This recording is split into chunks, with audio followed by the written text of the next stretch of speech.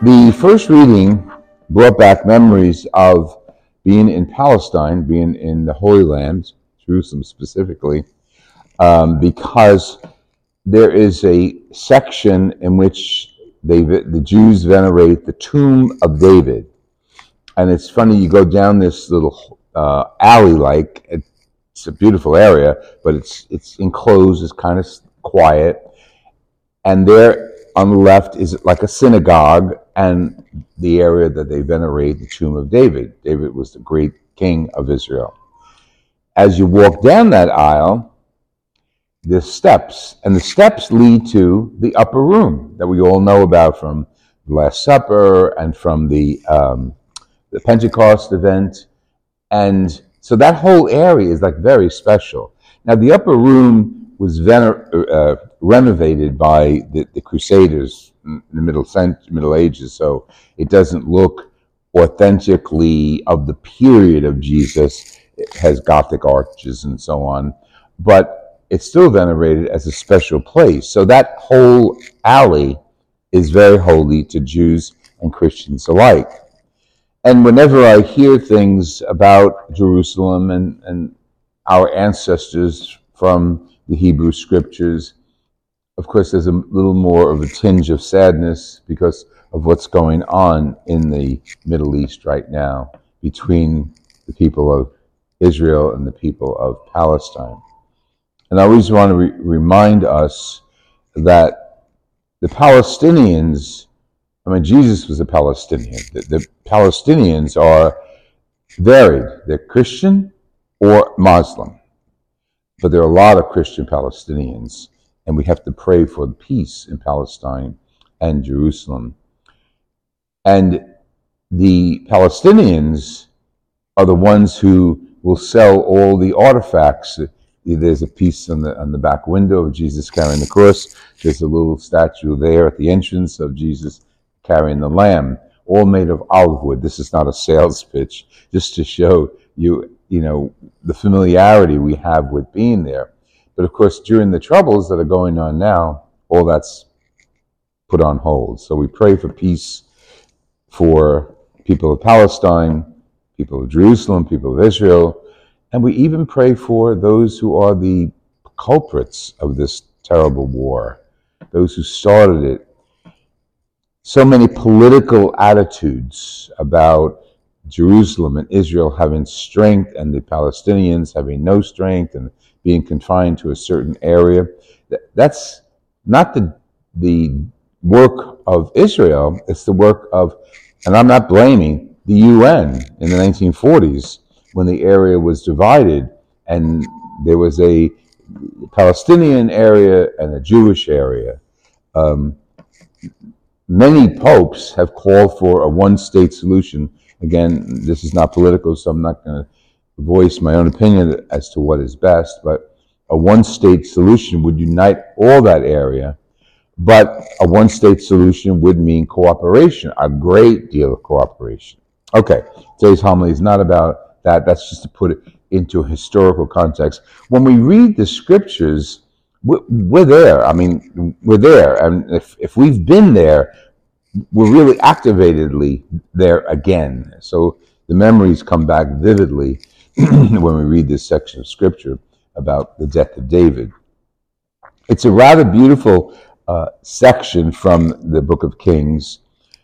David was put to rest with his ancestors, and before he died, he left his kingdom to his son Solomon. David united all of Israel, all the tribes, and he was the great leader. And we use his name often in reference to Jesus, because Jesus was a descendant of David, the house of David. So remember the announcement of the angel Gabriel to Mary. Your son is going to be born a member of the house of David. Joseph was a member of the house of David. So when Jesus was born of Mary and Joseph by the Holy Spirit, the fulfillment came true. Okay, so that's who we are worshiping, Jesus Christ, from his roots in the Holy Land. But today the scriptures are a challenge, and with Lent starting in a few weeks, like 15 days, happened this year. It's falling on Valentine's Day, so it's going to be very interesting as people receive hearts and candy and flowers to fast. I'm not going to tell them what to do. They have to use their own conscience. But Ash Wednesday and Valentine's Day, February 14th this year. But before that, let's look at the scriptures. And Jesus is sending his soldiers, his apostles, on a mission. And the mission is to heal, to bring word of God, to bring forgiveness to people. And even while he's teaching that, and he's saying, rely on the people you preach to. Don't take money, don't take supplies. Just go and preach the word. And if they welcome you, stay there. Okay, that's good. If they don't welcome you, and there's a funny little gesture he talks about, wipe the dust off your feet as a sign against them. And that's, just imagine your feet are on the ground, you go like that, like very much like dogs do after they do their business. They hit the dust off their feet. Well, that's a sign of what the Italians would say, like that. It's a sign against the people, okay? Curse, maybe like a curse. But have nothing to do with them. Have nothing to do with the people who reject you. This is Jesus talking to his apostles. He was preparing them for rejection. He was preparing them for healing. He was preparing them for preaching. So he basically, and think about Jesus talking to us. Basically, get yourselves together. Be firm. Be focused. And bring the word out there. I mean, he could be talking to the apostles. He could be talking to us, preaching that way. Now, all of us, when we leave here, leave the church, the physical building of the church, we are still the church. And we're encouraged to bring God's word out and to heal one another. As you know, I have Mass on Tuesdays at the main church on Manhattan. And every Tuesday after Mass, we have the sacrament of anointing of the healing. And it used to start with a few people, and now it's crowds come. It's wonderful. Because not only is the Eucharist celebrated, but at the end of the Eucharist, we celebrate another sacrament, the anointing and healing of the sick. And that comes right here, right from the scriptures. So we're encouraged by Jesus, and then in the letter of James, we're told by James, when people are sick, gather together, pray over them, and anoint them with oil in the name of the Lord. So we're still doing that. I mean, it's interesting how today's scriptures root us in the past, before Jesus, and update us through Jesus' teaching and the apostles to today. So we're still sent on a mission, all of us. This is not just Jesus talking to the apostles. Yes, he was talking to the apostles. That's why Mark recorded this as a memory, as the gospel. I forget, Mark is the author of the first gospel. Mark is the one who uses that word, good news, gospel, to spread the word of Jesus.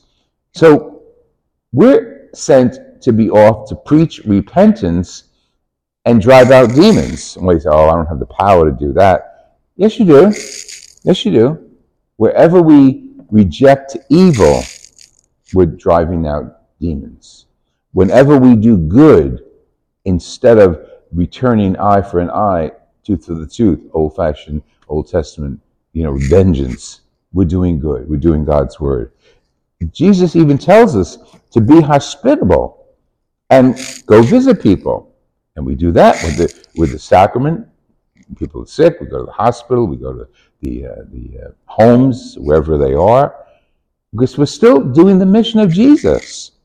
And now we come back to ourselves. Today we're praying for Carol on her birthday, and a friend of mine in Wayne, Eleanor, on their birthday. We take significant days in each of our lives and we offer them to God. Jesus encouraged us to do that then, 2,000 years ago. And as I put prayers before God today, asking him to heal my niece, who's finished one round of her therapy, of physical and chemotherapy, we're still praying for healing for Kim. But we've been doing that since the beginning. See, it's our mission to take care of each other. It's our mission to pray for each other. It's our mission to bring forgiveness and peace to each other. And it's also our mission, as the nuns used to teach us, to avoid sin. Remember, person, places, and things, just get away from them. Persons and places and things that can lead you into sin.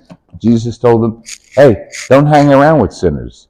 You can go there, you can forgive them, and but if they don't accept the word, turn around, move it, get out, because you don't need to be inundated by hate and anger and sin. So today's simple gospel, the shortest gospel, it's from Mark, packs a wallop of a message, the message that we still hold on to.